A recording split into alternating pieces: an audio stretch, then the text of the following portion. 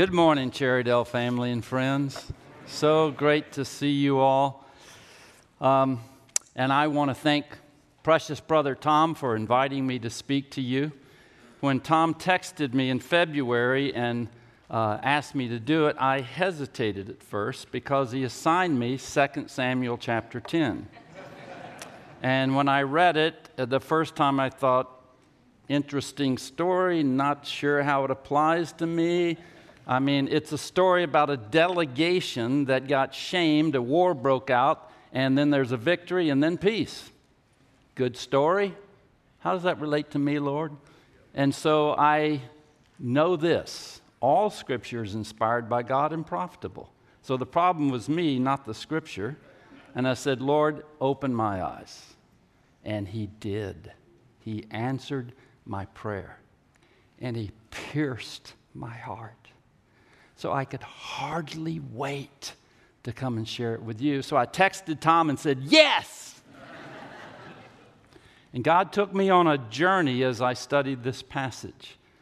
And the journey led me to awaken to something, a great danger that every one of us face every single day of our lives. And at the same time, a great insight on how to deal with that danger effectively. So this morning, I'm going to take you on the same journey I went through. And I'm hoping that you are awakened to this great danger and you're inspired by the insight of how to deal with it. Now, the whole message is under 3 words. Guard your heart. Say that with me. Guard your heart. And what we're going to learn is, what does that mean? Why is it so important? And how do you do it? And here's where my journey began. I looked at the chapter and its placement, and suddenly I had an aha moment.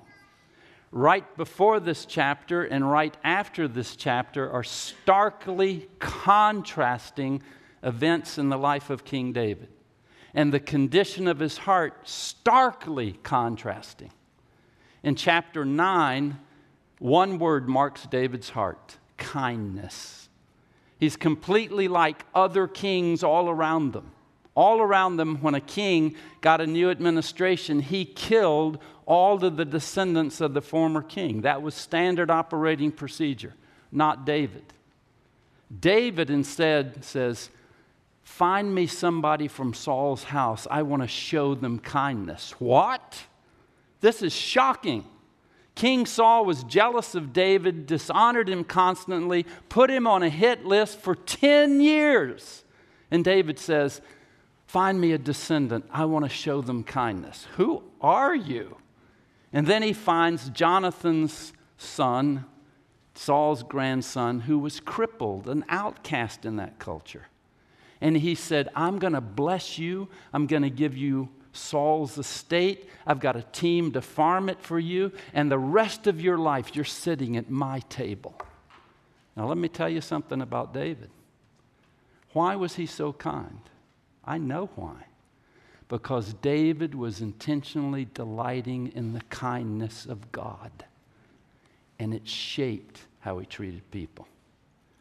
Now, when you come to the other side of this, it's shocking. This is David at his absolute worst. He plunges into a cesspool of corruption. And he takes his kingly power and he leverages it for evil. He takes the wife of one of his most loyal, mighty men who risked his life for David and sleeps with her, gets her pregnant, and when he finds out she's pregnant, he has that man killed and he lives the lie.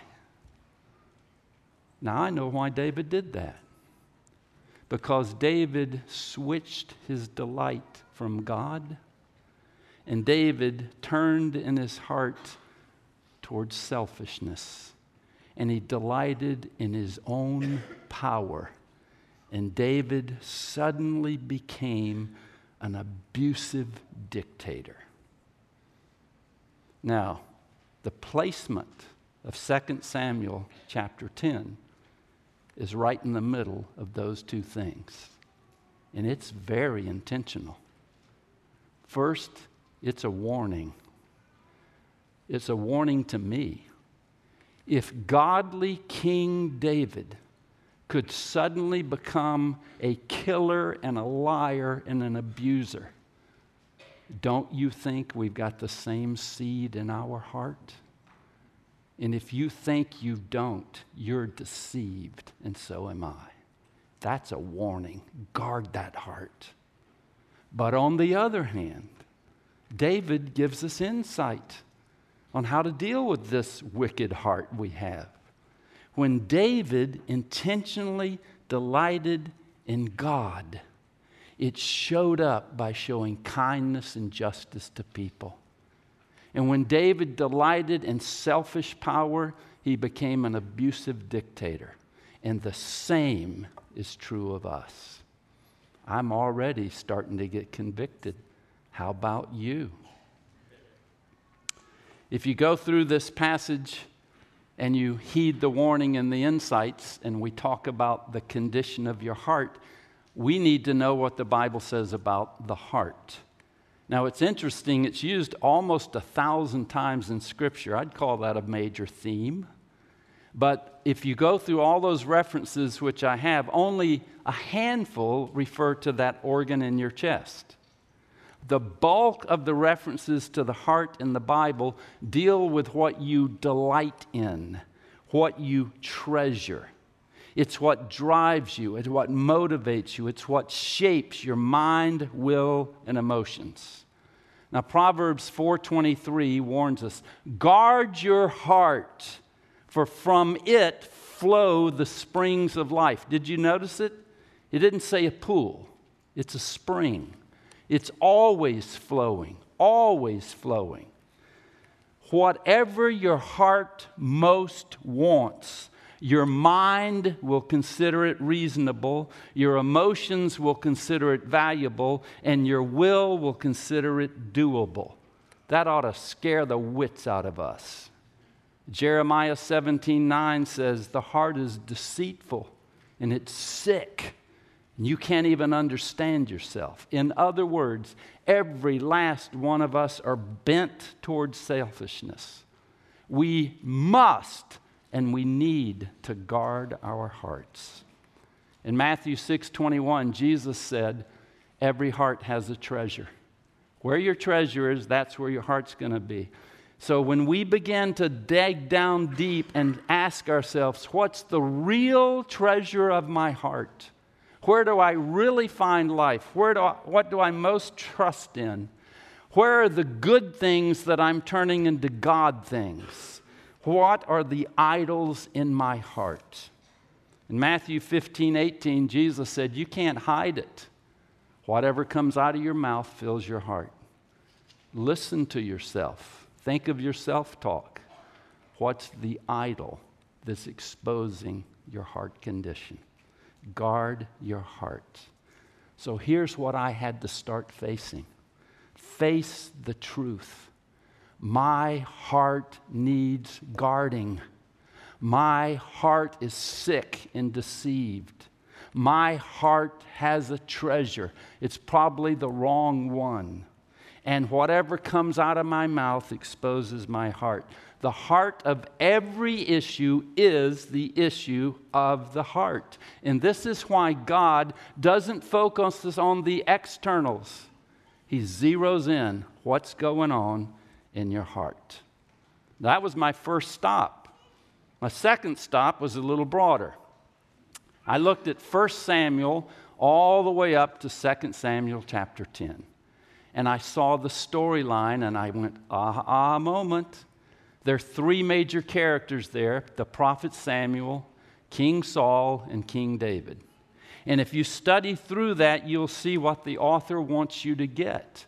How each of those men guarded their hearts determined their destiny. The same is true of us. Samuel, as a boy, started guarding his heart. He was worshiping. He learned the Scripture. He was obedient. He grew up and he taught the Scripture to Israel. He set up schools of prophets. He brought in a great revival for the whole nation. And where did that come from? It was flowing out of a delight in the heart of God. That's what shaped his destiny. And then he anointed Israel's first king, Saul. And Saul started out good.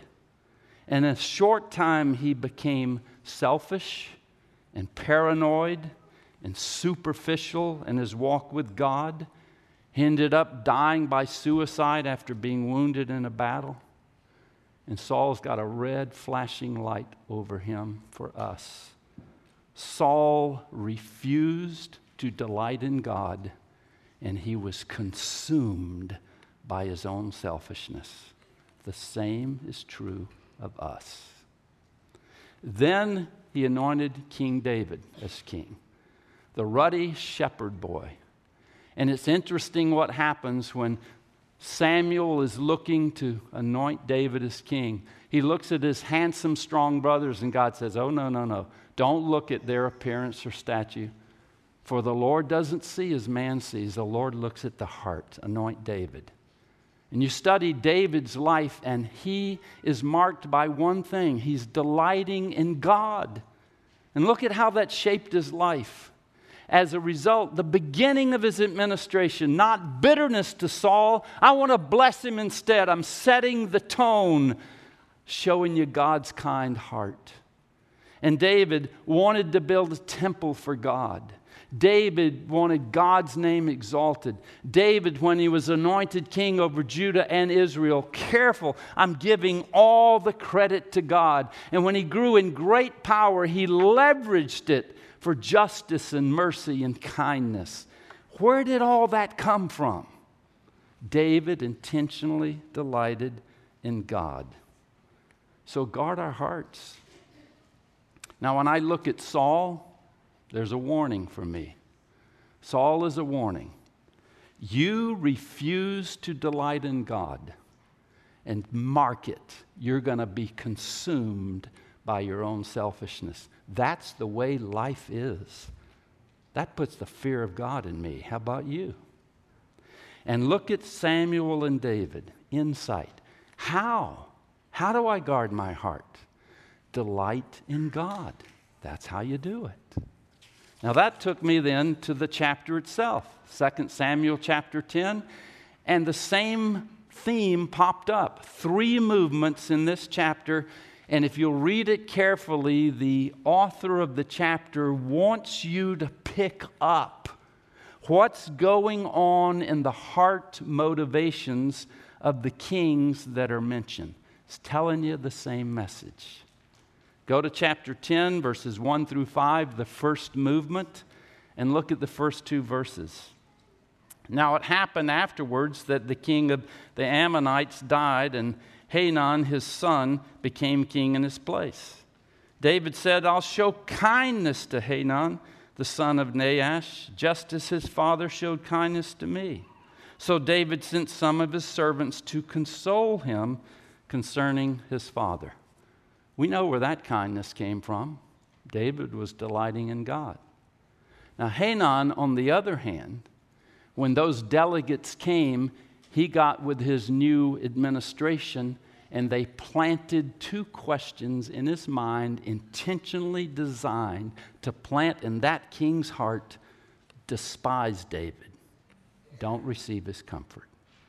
They said, do you think he came just to comfort you? Give me a break. They're here to spy out the land so they can attack us. Now wake up to what happened. This king took the bait, fed the bitterness, and then he did something horrible.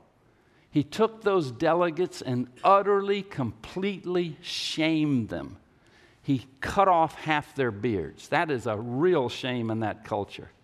And then he cut off their robes so they were naked in public, and sent them back.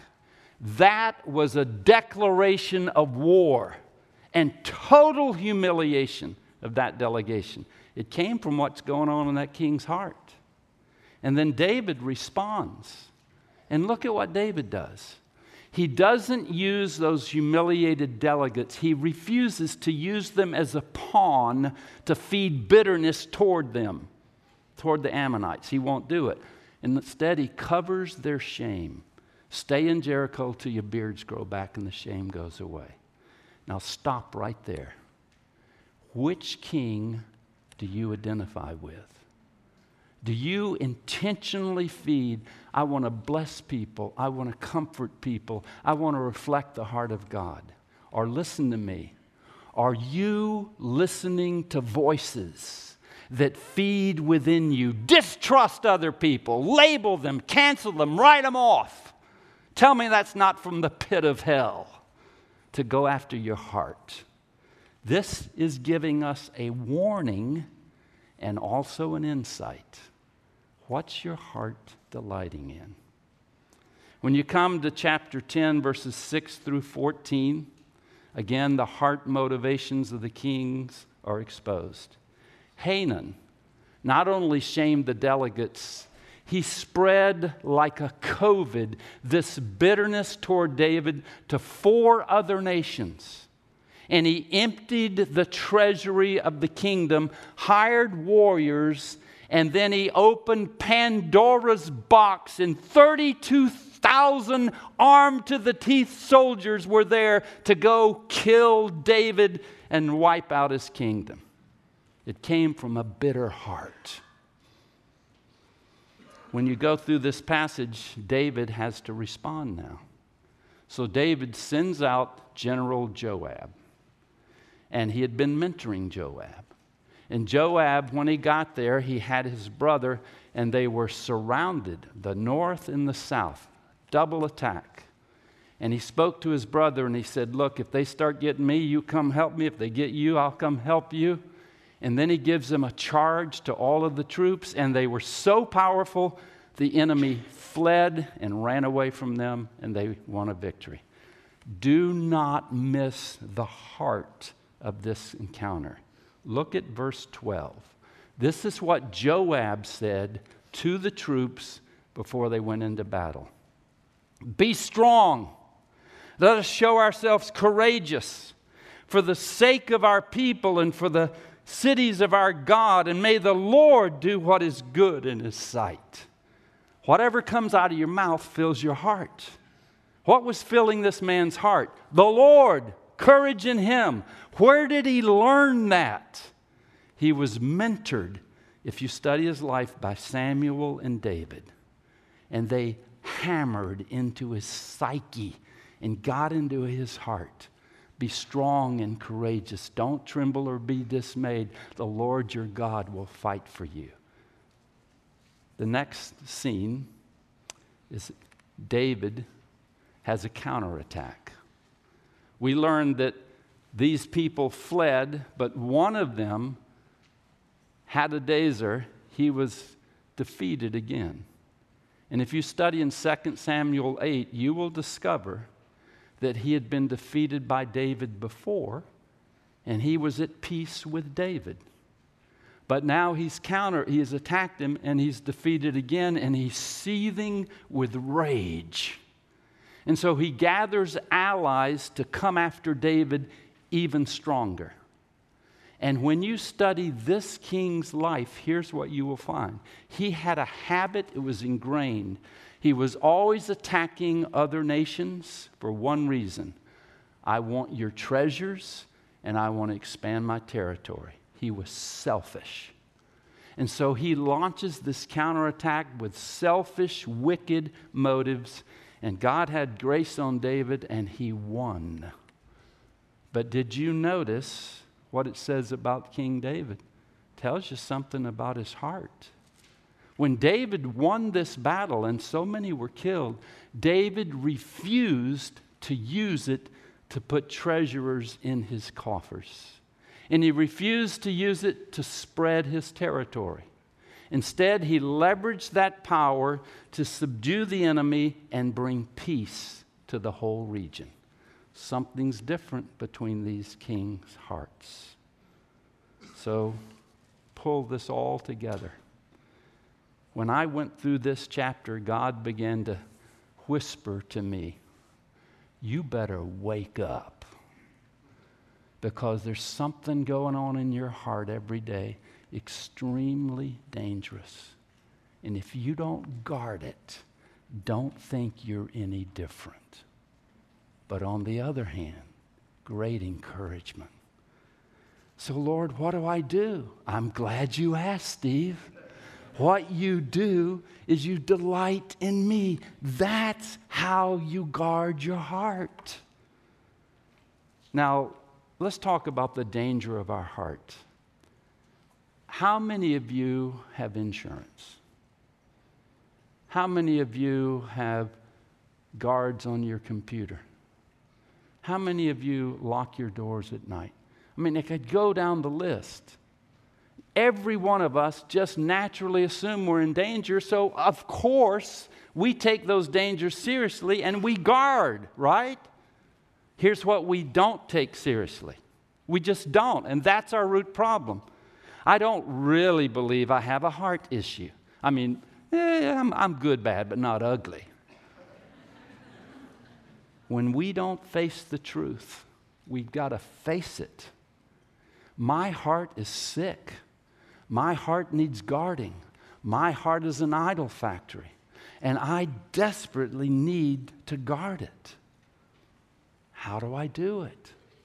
Ask yourself, what are you delighting in? Now, let's clarify. It is good and right to rejoice and delight in the good things God gives us. It's great to do that. They're gifts from God. The only problem is if you make those things ultimate things. If you make them your identity, your purpose. If you have a must-have, and if you lose that, you're a nobody. That's an idol trouble. And the only way you fight it is by delighting in God. Now, here was the aha for me on the part of delighting. Trace the delight of David's heart and you'll see yourself. When David delighted in God, automatically he was kind and gracious to people. When David delighted in himself, he became a destructor of other people. Same is true of us. 4th century Augustine, Protestants and Catholics both appreciate him. He had a great insight. We have a major problem, distorted loves. We love, but it's distorted. We worship the creation more than the Creator. And so how do we change our loves? Listen to this. You don't change it by willpower. You change it by changing what you delight in. Now, this is where I get so excited. Because the Bible is good news. It's the gospel of good news. I was designed, and so were you, to delight in the ultimate treasure, God Himself. And He longs for me to do it, and He wants me to be born again so that my life is marked by delighting in Him. And then delighting in Him, that's how I guard my heart. And I can get in on that. How about y'all? That's what church is about. And this is where the whole Bible opens up. The Bible is not just a lot of moral stories so you can get your act together, have a better life, and escape judgment. No, no, no, no, no, no, no. The Bible is a unified story of God's amazing love and grace toward us. It's a unified story that always points to Christ. Jesus said, you search the Scriptures because you think in them is eternal life. But listen, no, they point to me. If you don't see me, you've missed it. And when you see Jesus in every text, He's there. Your heart's inflamed. You start delighting. Take what we just went through. David points forward to Jesus. It's in that chapter. What did David do? He covered the shame of those delegates that were shamed. Does Jesus cover our shame with His blood and His righteousness? He went to war to defend His people. Did Jesus go to war for us and defeat our ultimate enemies? He leveraged His power to bring about peace. Does Jesus give us peace with God? There is no one like Jesus Christ. When you believe that He died for you personally and rose again and you're born again, let me tell you what you get. You get a new heart that delights in Him. You get a new power, the Holy Spirit. You get a brand new identity. You're united with Christ. You get a new purpose. I'm here for the glory of God. Now, I want to tell you, folks, for the last 9 months, my world got turned around because I moved from wonderful Arlington, Virginia, and this great church to Waco, Texas, and the only people we knew were our precious son and daughter-in-law and granddaughter. And I stepped into a new world. I thought I was all prepared and my identity in Christ. And my second Sunday in, I was in my new church, our son's church, and I was standing in the back, and suddenly I had a major problem because I started thinking this way. I think the enemy was lying to me. You know, Steve, for the last 46 years, every time you went to church, you've been the pastor. You're not anymore. And furthermore, you're old. And on top of that, you don't know these people, they don't know you. So who are you now, big boy? And for a minute, I felt so insecure and lonely and started turning in. And suddenly the Holy Spirit said, whoop, back up. You never lost your identity. Wake up. You're united with Christ. The only thing that changed is I put you in a new place to show Christ. So get over yourself and love these people. And after that, I was fine. I've never lost that. Now, yesterday, May and I were privileged to speak at the marriage conference. And the Lord, the sanctifier, follows me around. And so to do this marriage conference, we had to go through training and humble ourselves and get all the slides right and practice. And we thought, well, we've done marriage conferences for, 50 years we've been married. I got some sanctification to do in you, Steve. So we practice these things, giving up bad habits, practicing new. But here's what it did in our hearts. All those things were good, but here's what changed us and always will. There's a third person in our marriage. And when we delight in Him, that's when we forgive and love and care for each other, and our marriage brings us great joy. That's the heart of it. Now, May and I chose a passage of Scripture to go through this transition to Texas. And the Lord just delighted us in a special way. The passage is Romans 15:13. This is my blessing on Cherrydale. Romans 15:13. Now may the God of hope. What does that say? What does that say? What does that say? What does that say? Now may the God of hope fill you with all joy and peace in believing, and may you abound in hope by the power of the Holy Spirit. Now here's the bottom line. Delight in God, and that's how you guard your heart. That's our hope. Let's pray together. Lord, thank you that you're such a good shepherd. You're faithful. And you know all of the wickedness in our heart, and you respond by loving us and dying on the cross and rising again and coming after us and never letting us go. So change our hearts, oh God. Come into our lives. Fill us. May we all be delighting in you every day. We pray this in Jesus' name. Amen. Amen.